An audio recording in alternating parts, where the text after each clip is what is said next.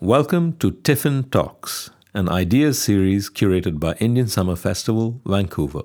Tiffin Talks showcases a diverse group of thinkers, artists, and innovators gathering to share ideas and a meal together. Every Tiffin Talk features South Asian and Indigenous people in conversation with each other on a wide range of topics. This series was recorded on-site, outdoors, at the seaside ancestral village of Sanok. You might hear the sounds of seagulls and the wind. Tiffin Talks at ISF 2019 was presented by Vancity and supported by the Museum of Vancouver. Special thanks to our founding partner Simon Fraser University, major partners Langara College and the University of British Columbia, media partners the Georgia Strait, CBC and Spice Radio, and our funders, the Government of Canada, the City of Vancouver, Vancouver Foundation, the Province of BC, and the BC Arts Council. Theatre is a shape-shifting experience for performer, stage, and audience alike. The stage and the rituals of theatrical placemaking can, in a moment, create startling intimacy or vast distance, can evoke sudden memory while calling to possibility alternate futures.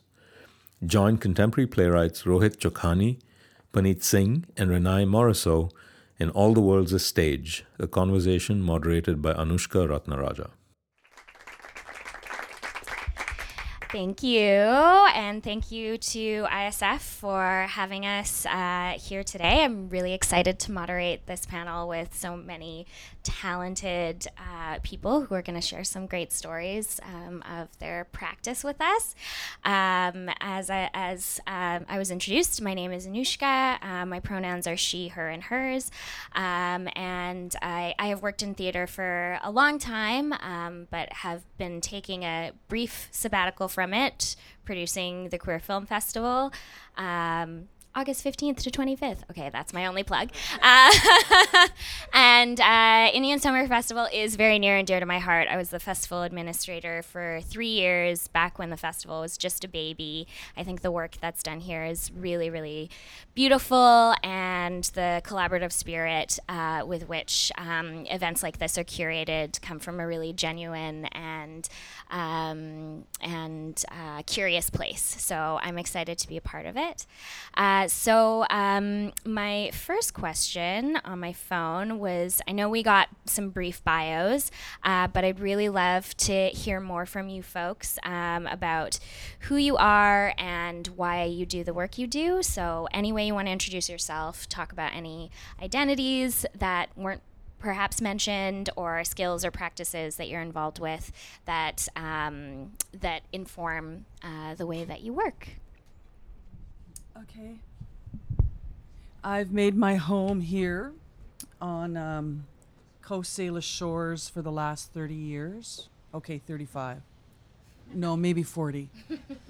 And I go home, which is in the province of Manitoba, to the Treaty 1 territory. I've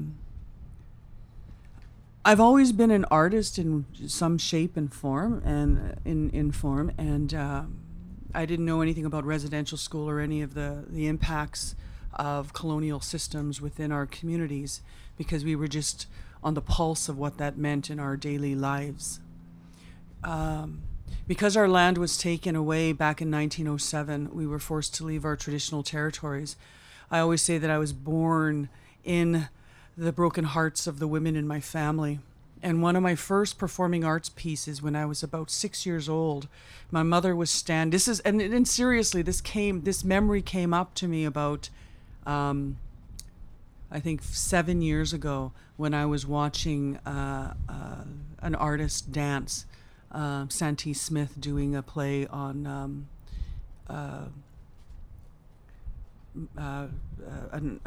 a play, and so anyways, I was in the audience, and this memory came up, and it was so clear. I was a child, about 6 years old. My mother was standing in a lineup for to get meat from the Eaton Center in downtown Winnipeg. That place doesn't exist anymore. It's now the MTS Center. And we were standing in the lineup, and she pulled a number, and they wouldn't call her number. And as a child, I was on my knees kind of playing with something on the floor. And as I looked up, what she did was she took the tabs and she just pulled them. and she pulled them. And so there was this beautiful stream of colors that kind of fell right in front of me. And it was so awesome. So I always say that was my first performing arts piece that my mother did. So that influenced who I am and what I do today. Thank you.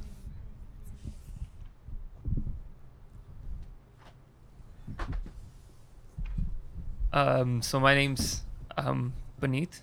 My pronouns are he, him, and his. What an honor to sit next to two so much more accomplished and decorated artists than myself. And I mean, everything, like, I always feel foolish having my bio that I typed out read out to me, and I was like, well, that was very narcissistic. It's kind of like the poison of like being like sometimes of being an artist and freelancing.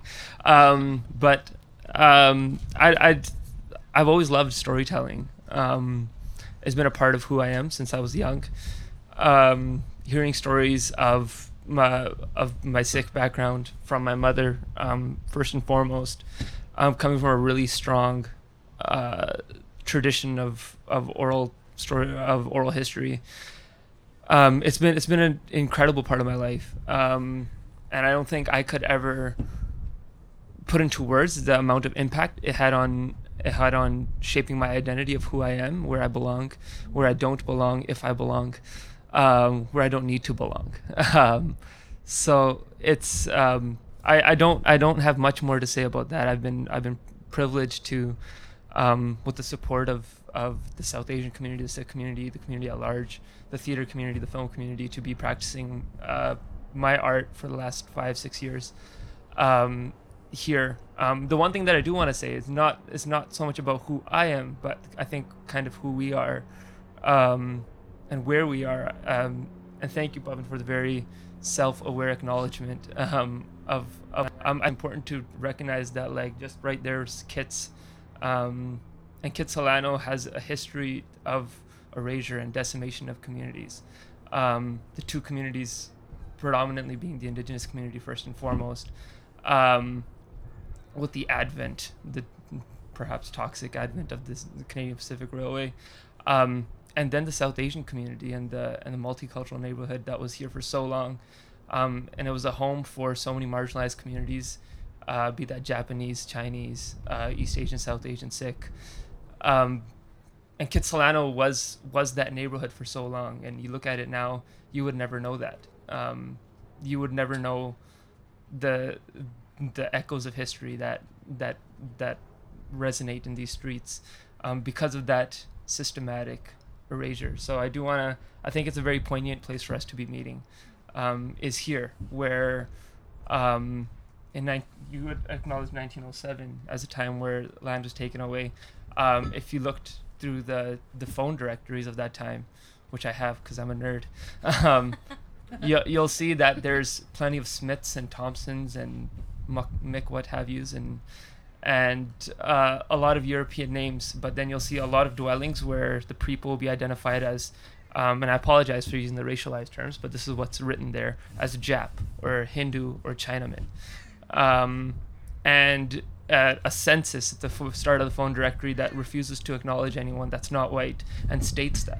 So I think it's a very poignant place for us to be meeting and talking about and discussing our practices, which are so much about claiming space, reclamation, and presence.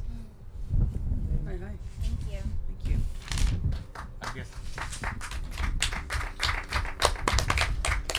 I guess I have to follow these two now. I should have gone first. It would have been easier. I mean, it kind of seems like common threads in what's been chatted about. But I mean, I am a settler. I was not born in Canada. I came here in 2010, like literally 2 days before the Olympics, and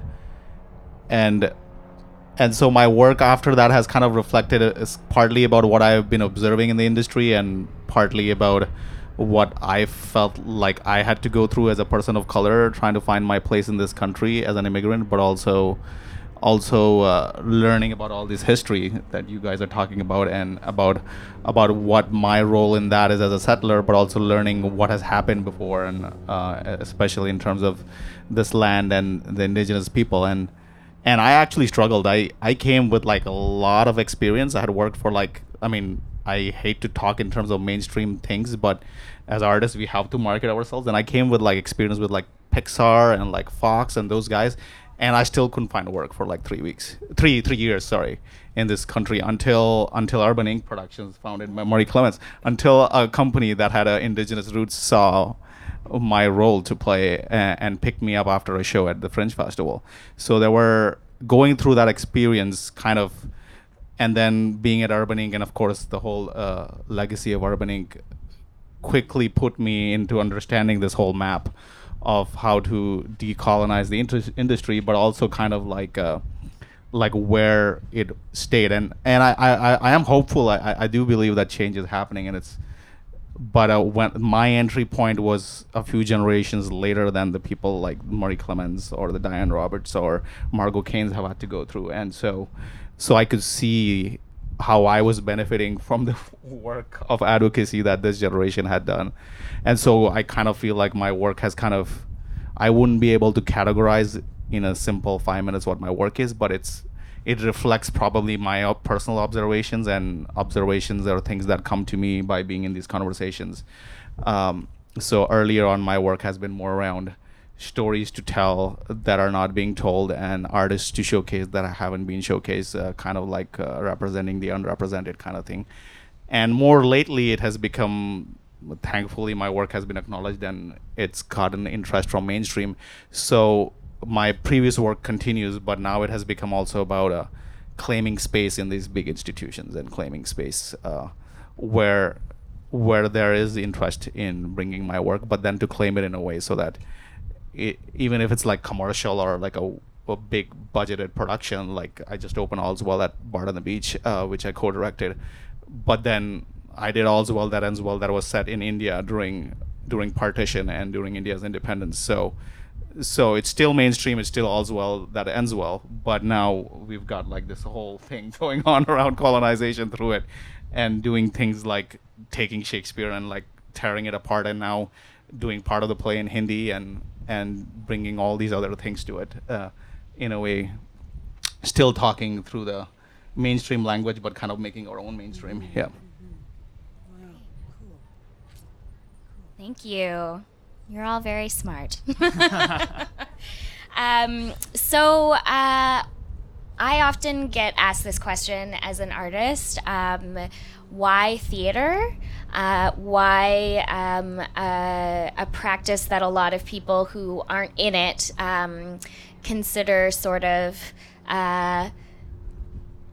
the opposite, like old, not modern, like can't catch up with the modern world, you know? And now that I work in film, that's a question that comes to me a lot, because film can be so widely disseminated and you can have this sort of like global experience.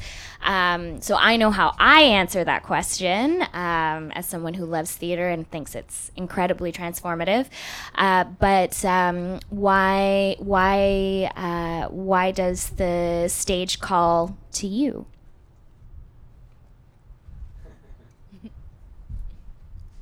I don't want to follow these two, so I'm going to start this time. This is also just like this is like a traditional, we call it Ustadi in Punjabi, and Guru Shishya Parampara in Hindi. But like, in terms of like respecting the teachers that have come before, I don't feel like I should have the final word at this table. So I'm just going to jump in first every time or second. And like it's funny because my background's in film. It's not in theater. I'm film trained. I went to film school, but like theater was my first love in high school. That's what took me to the performing arts, and the first way that I learned about like the impact of storytelling, in ways just beyond conversation. So for me, I'm in a place where there's something frustrating to me about, and it just could be by my own ignorance, and I might just be in a silo, but I feel like the arts as a whole, and then theater and film in Vancouver live as three very separate entities. And it's kind of interesting to me how there's not more intersection between them. that's just a thing. I just wanted to put that out there. Because I for myself feel like I exist in those three worlds, and I couldn't exist in any one of those independently of the other two. For me, the thing that's so impactful about theater is that once a piece is written, the agency still stays with the playwright of who they're going to license to and that kind of thing. But the ability for that thing to live on and be reinterpreted to reflect the nature and time that it's situated in is a really powerful thing. All's Well, the perfect example. I had the privilege of apprentice directing on that with Rohit and Jana, the directors, and I think it's really incredible to take a text and like I'm not like a big like Shakespeare person. Like I enjoy Shakespeare, sure. I enjoy a lot of things, right? But it's not like it doesn't have a dear near place in my heart. But now to walk into a room where the entire story's been in some ways just blown up and reinterpreted and made so much more familiar and comfortable to me, and so much more carries so much more resonance in today and the conversation going forward, that's very interesting to me, and that I feel like theater does, which other mediums can't do. Also, we talk about theater being like, and often it's perceived as not accessible because we think of old white people with binoculars sitting in the orchestra and just like, oh, quite lovely, right? But it's the most accessible thing. You need. I taught theater for a long time to kids, and we say you need imagination, body, and voice, and that's it, and it's yours. The story is yours to share. And so the politics are everywhere in every industry, and navigating those politics and navigating colonial constructs. But the ability for one person to stand in front of you and perform and put up a fourth wall and then actively take that fourth wall away, you don't need a camera, you don't need funding, you don't need anything. You just need the story you want to tell. Wow, yeah. Yeah, what he said. I started out working in film on a television series called North of 60. It was a CBC produced with, I can't remember the other, Alliance.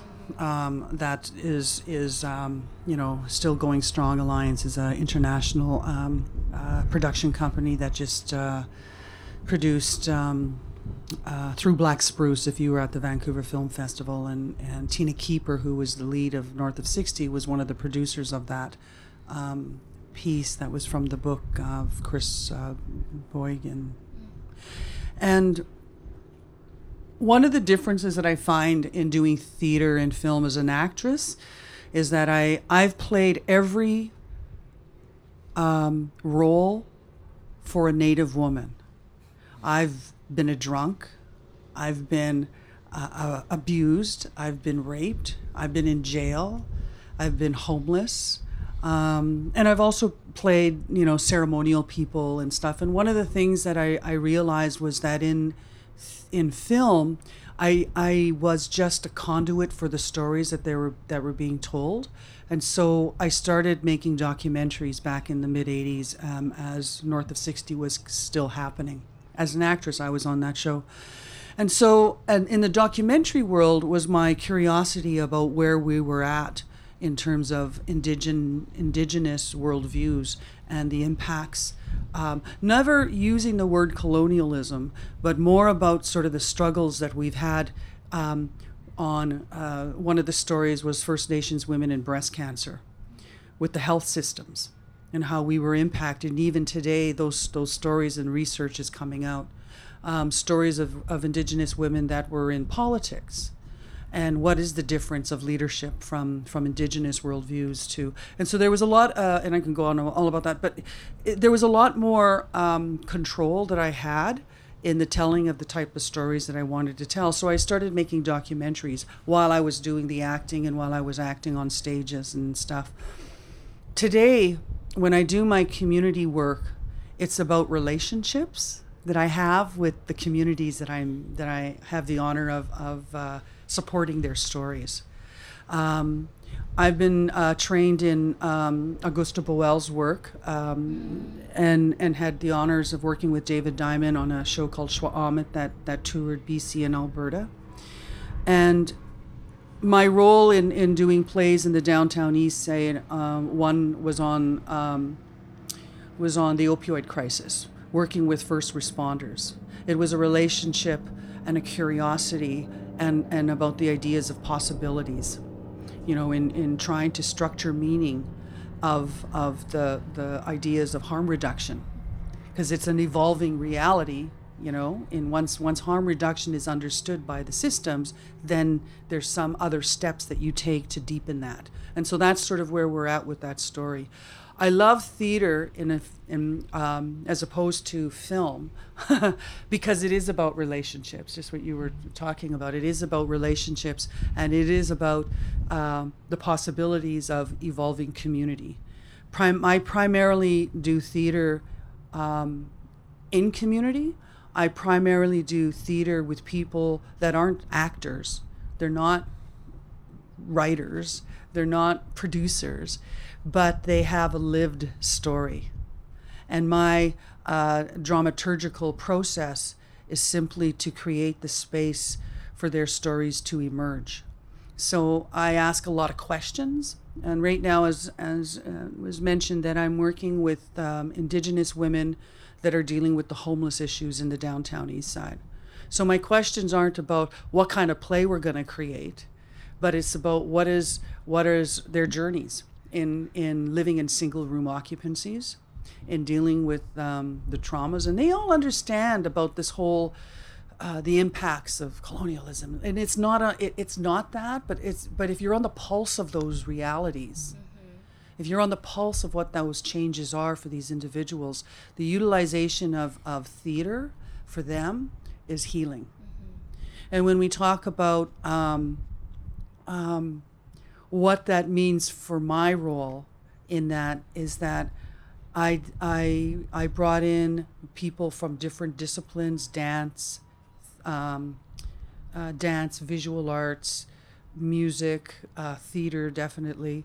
The written word, Rosemary Georgeson and Valine Jules, they came in to help these women kind of shape what their writing is. And now we have a whole bunch of writing. And as a dramaturgical person, I take their writings and I put it in and offer it back to them.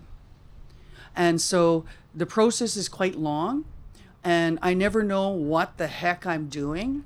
But what it is the intention is that how can I best support the voices of these Indigenous women that are on that pulse of realities of living in single room occupancies. And so theater for me is that, and it's also very healing for me as well in understanding my own colonial mindset and my own place within the story, and to get out of the way of it. And as a facilitator, I'm able to sort of, crafting questions for them is probably one of the biggest jobs that I have in getting them to open up and to understand that their lived reality is important and is sacred. Thank you.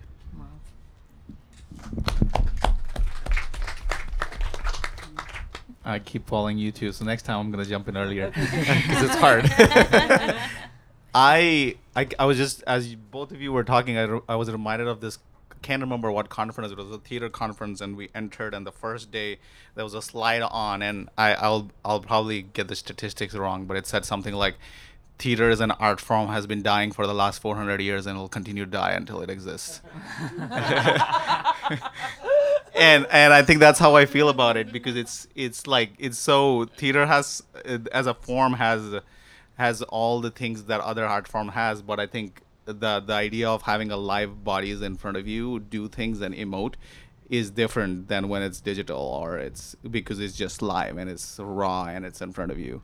And so that's what I like doing theater as. But I think kind of similar to everybody on this panel, we dabbled in many other mediums, and so do I.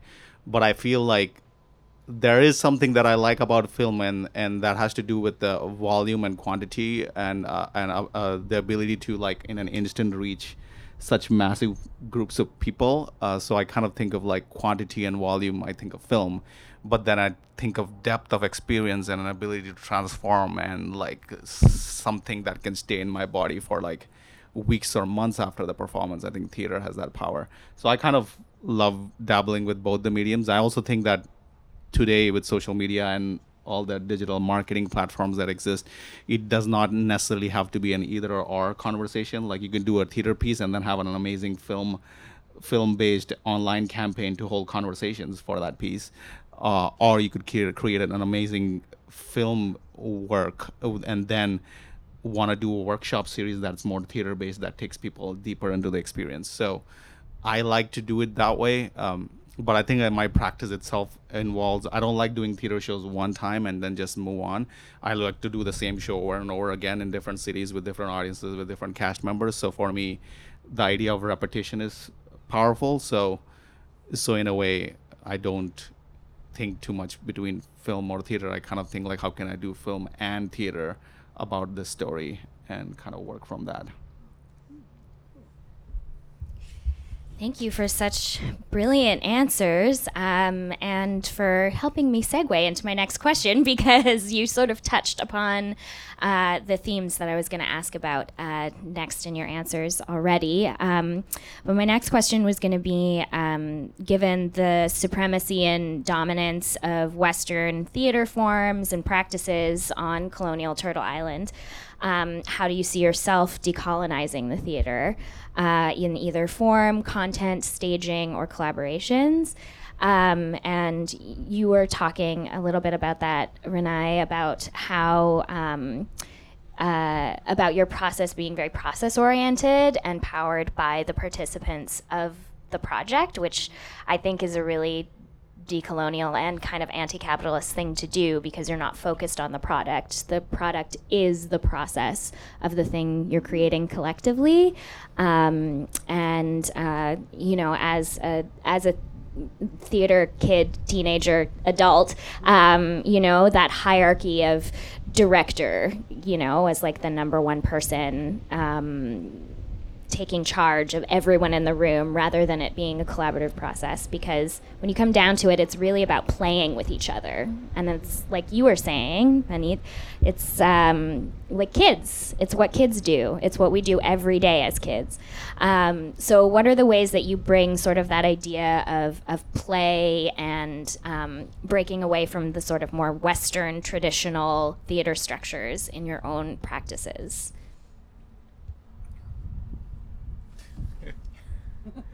It's kind of I'm going to pose more questions than answer that question directly, but there are a few things. Like, I feel like this whole, like, when we start talking about decolonization, I immediately get a little uncomfortable, because I think the whole society is colonized right now, and the whole thought around it, everything that we do, from banking structures to how we live our lives, is still colonized. So for me, like, decolonize doesn't really do much.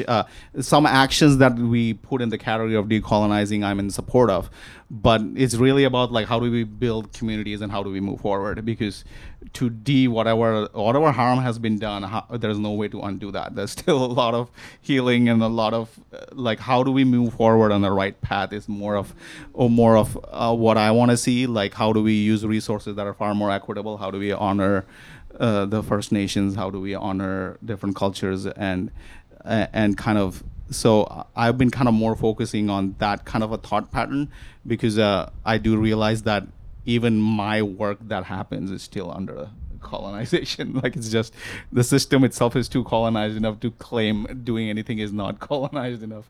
So that's how I look at it. But to slightly be more direct in terms of how to do things that are not like the part of the system, kind of. I mean, I think there have been a lot of conversations around equity in the arts and how to change things.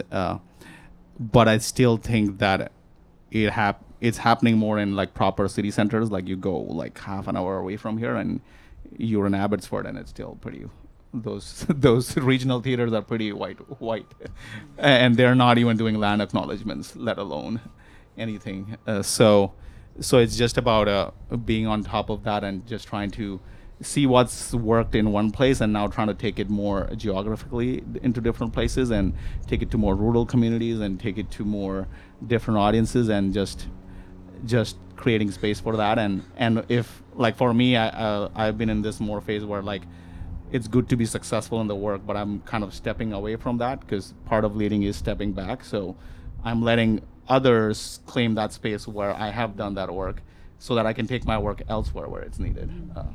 So that's what I'm focusing on right now.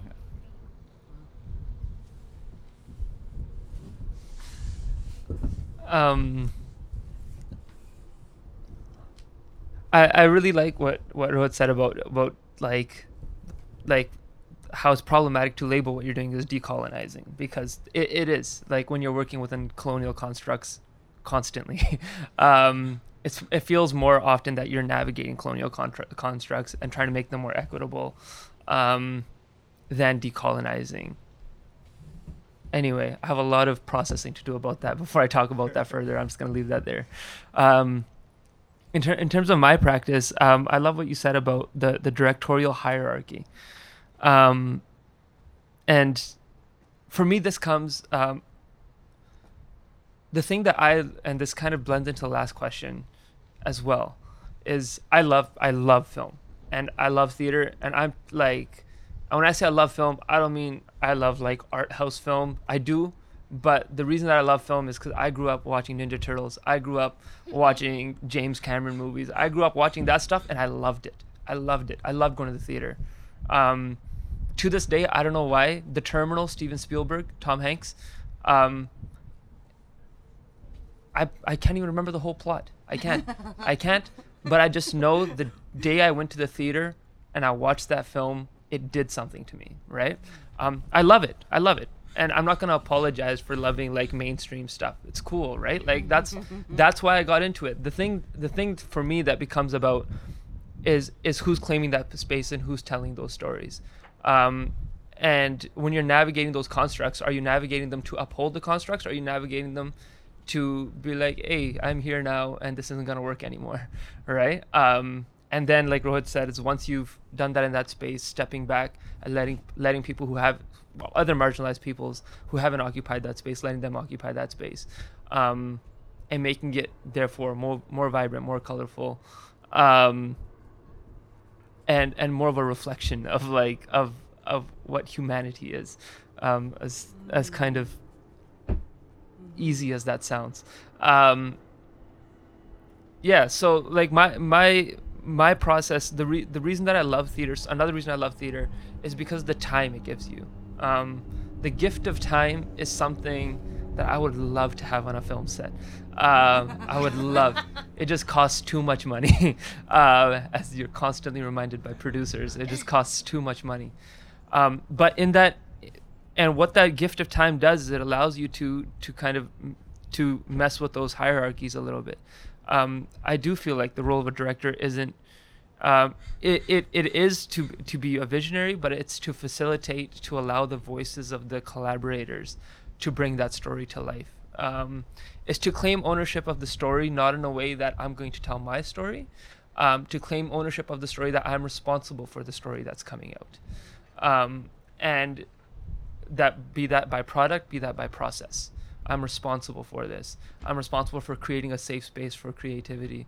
I'm responsible for a process of dissemination that's going to reach communities that otherwise wouldn't have access to what I'm doing, to this type of work.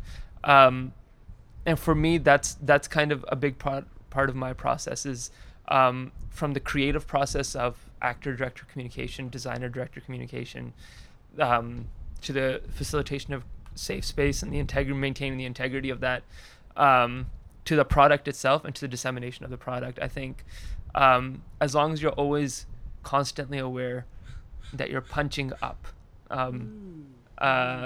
in all of those categories and never becoming complacent because you've cracked it and you've made it to a main stage or you've got a big budget or that kind of thing, and not becoming complicit and saying, well, I'm going to compromise these values now.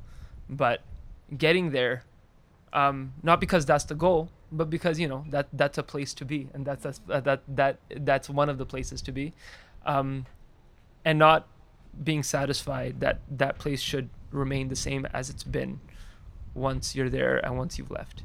I said a lot of meaningless things. I hope it made some sense. No, Meaningful things. it's totally meaningful. Could you pass these out? This is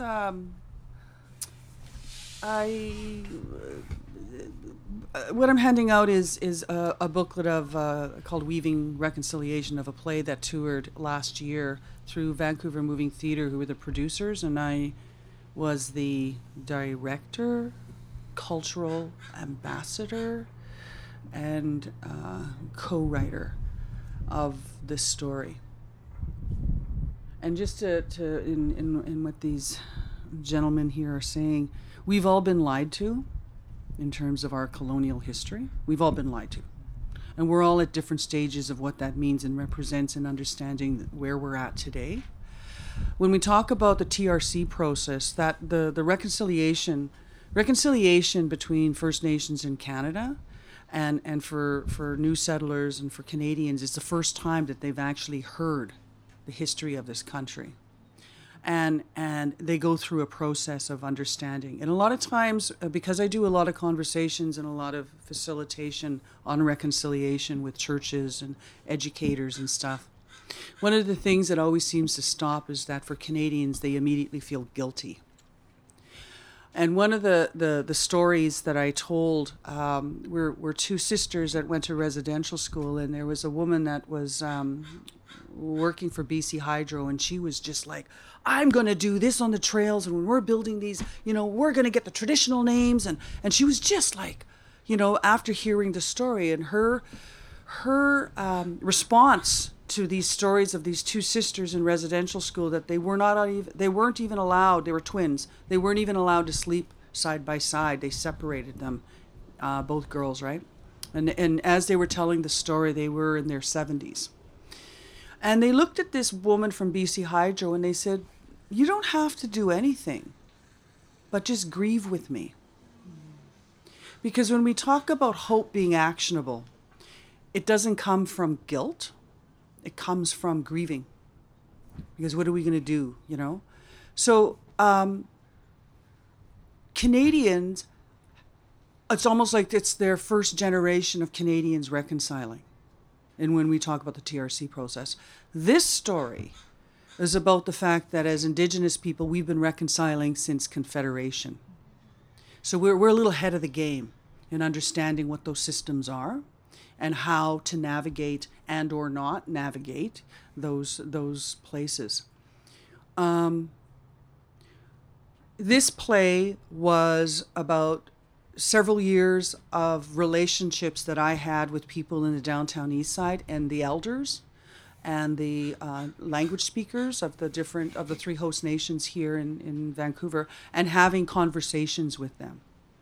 The play didn't just come out and I decided I'm going to write a play, but it was something that emerged out of the necessity to let people know the difference between Canadians reconciling with First Nations people, and how in our healing process, we reconciling with our communities because we've been taken away, reconciling with our families because we've been taken away, and reconciling with the land and the water because of those stories that we don't have anymore because those were not told to us, or that we lose our language, that we lose our language.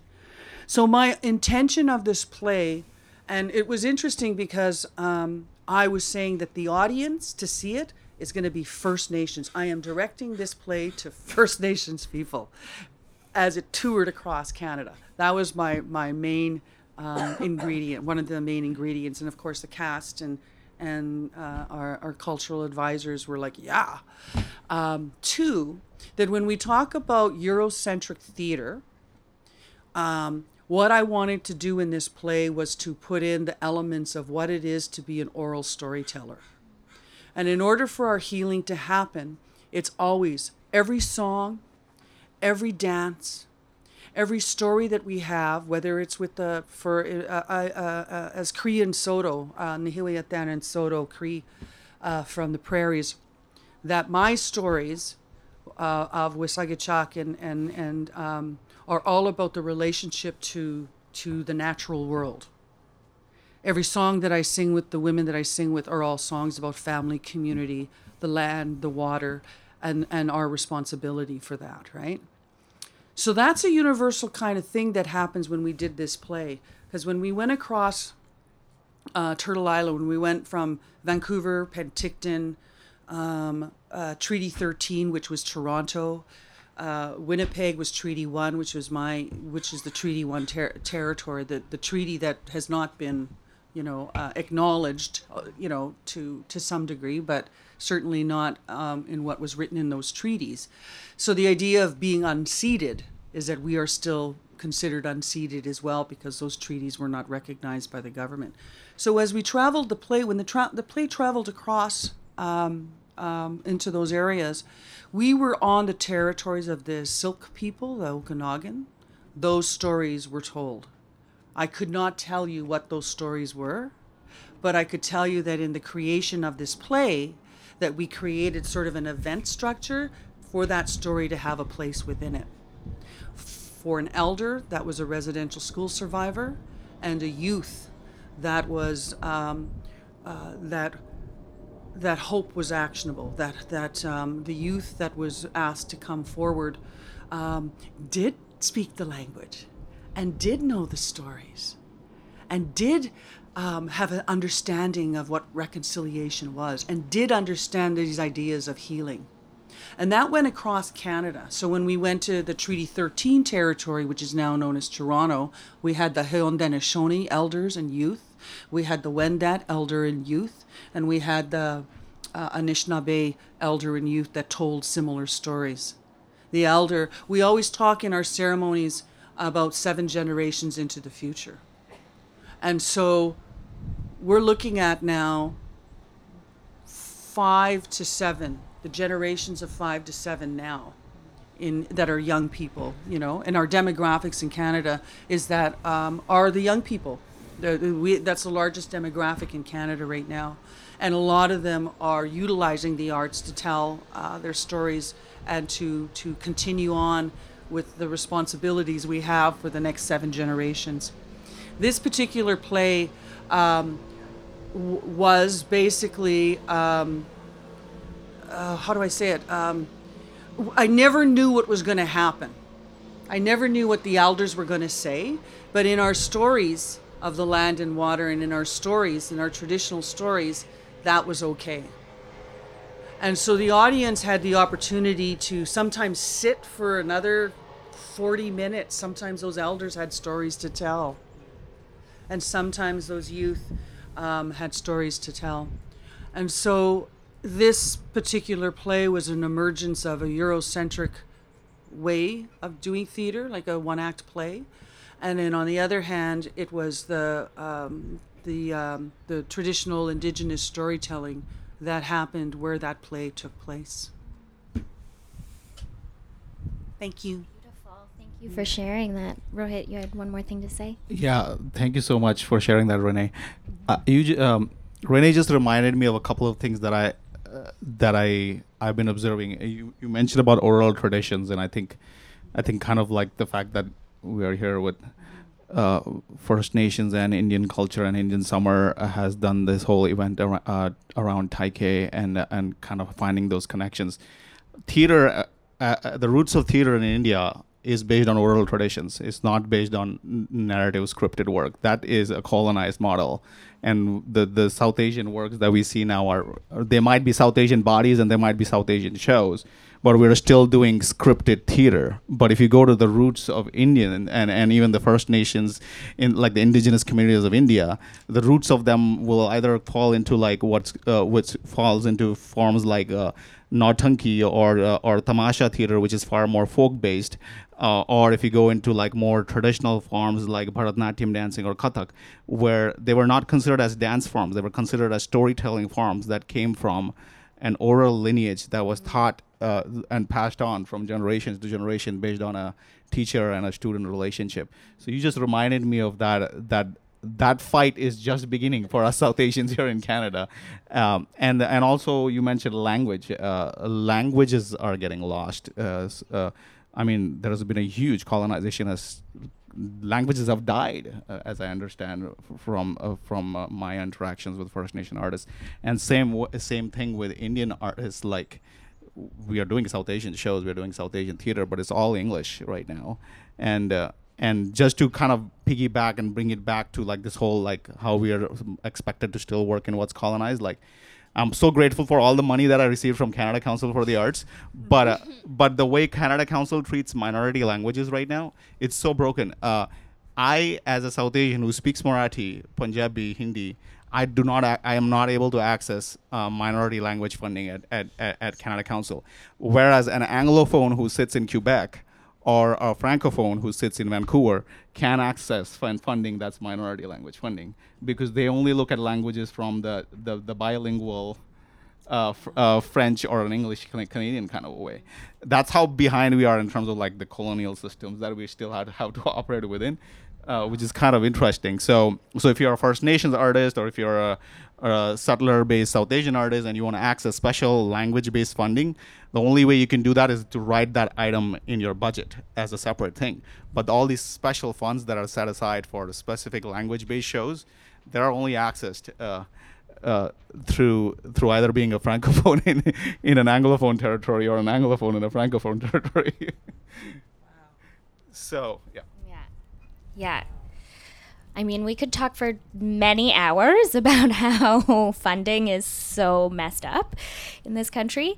But how can I, since we started a little late, we have 5 more minutes. Okay, great. Well, I wanted to ask y'all one last question that sort of related back to the theme of this year's Indian Summer Festival. So tricksters, magicians, and oracles. And you all kind of touched upon this a little bit in terms of your ideas of play and also navigating colonial frameworks and trying to build something new. So something I'm really interested in are, sort of futurist projections of what our stories could potentially be. I'm like a really big sci-fi nerd, and I'm always like, where are the people of color in space, or like, what are we doing in the apocalypse? Are we still alive? Why is everyone white? We got out. We made it out. We're good. Yeah. We got a secret plan. Sorry, white people, you're on your own. So, without telling the secret plan so that, we can still be safe, how do you incorporate this idea of being a trickster, of incorporating play and magic and also foresight into the kinds of work that you do? Because, again, all we need are our bodies, our voices, and our imaginations can take us anywhere we want. So just curious about how you would all respond to that beautiful theme that they came up with this year at ISF. I'm gonna tell you the plan. I'm kidding. No, they'd kick me out.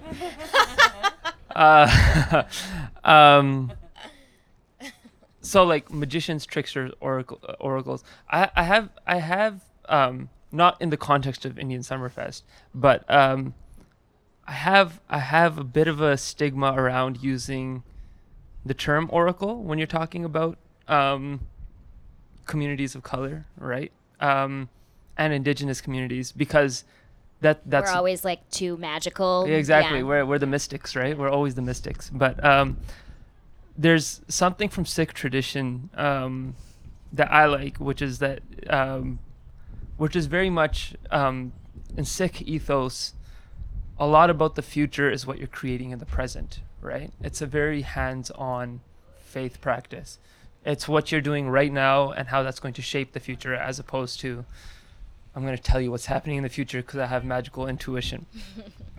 So I think in that way, I think the oracle process for me and my work is doing work that affects the present in a way that's going to shape the future. and that's my fortune telling for you.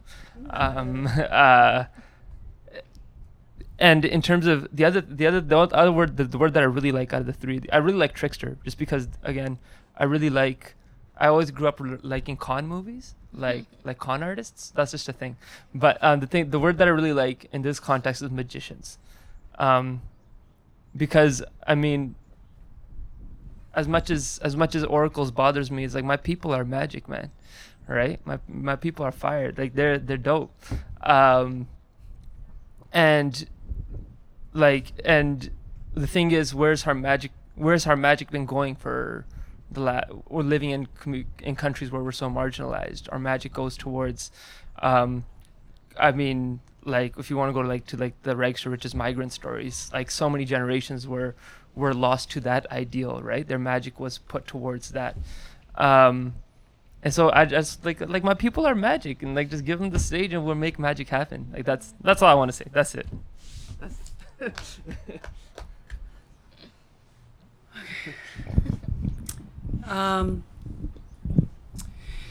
For the Okanagan people, they have this thing called the Chaptik stories, and Chaptik is the stories are the oral traditions of how to have a good life, how to in Cree Mayope Matisawin to have a good life.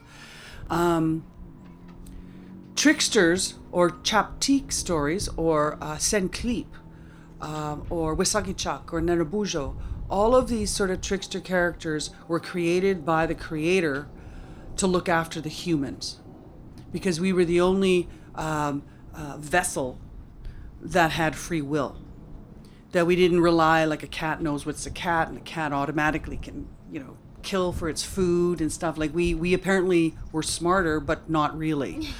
And so I grew up with a lot of stories that were very fear-based about Wisagachak and Nanabujo. And just to let you know, Soto is basically prairies and Anishinaabe.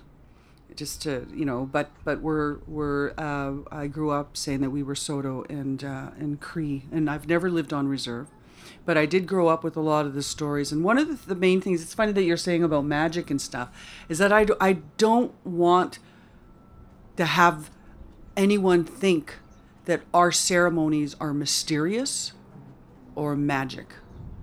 Our ceremonies are land-based, whether it's the sun dance, whether it's the sweat, whether it's the pipe ceremonies. All of it is land-based. And it's up to you as a vehicle to have your own magic within those systems, within those realities of things. Because the stories that I grew up with have always been about that. Is that in order to be a good person, do good things. And if you have a past that's traumatized, there's something that an elder, Woody Morrison, who's a Haida elder, he says that his past is in front of him. So that when he walks, he's walking with the knowledge of what he shouldn't do and what he should do. There's no magic there. It's just basically the fact that your future is in front of you. Because when you make those movements, you understand what to do and not what to do. Thank you. I'm going to continue on this thread of magic. And I mean, what we're really talking about is exotifying of cultures and appropriation of cultures in the name of cultural appreciation.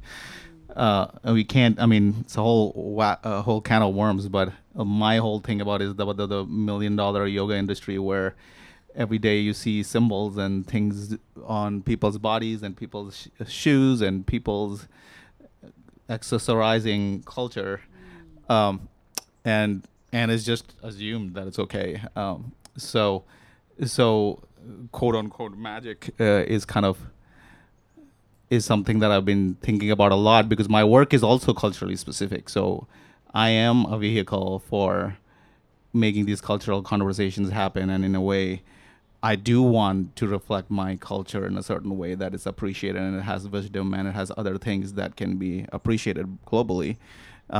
Considering coming from India, which has such rich traditions of spirituality and many things. So the magic, I will put two quotes next to it.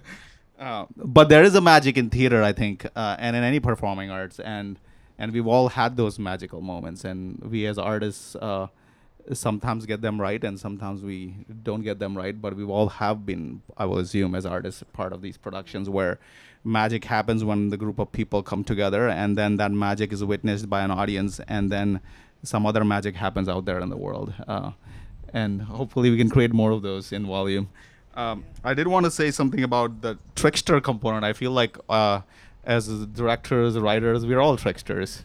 We all are tricksters. What we tell the artists to get the performance is not the same as what we tell the audience to buy the ticket, which is not what we tell our funders in our funding applications. We use different kind of trickster energy in all of these aspects of making magic happen. So yeah.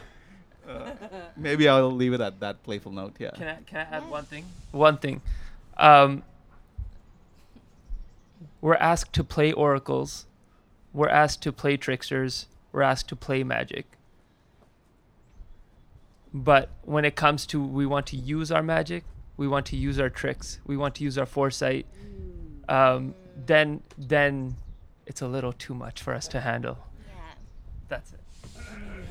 Okay, well, that was the perfect closing statement. Thank you all so much for gifting us your words and experiences. It was an honor to facilitate this conversation. I really appreciate it. Thank you.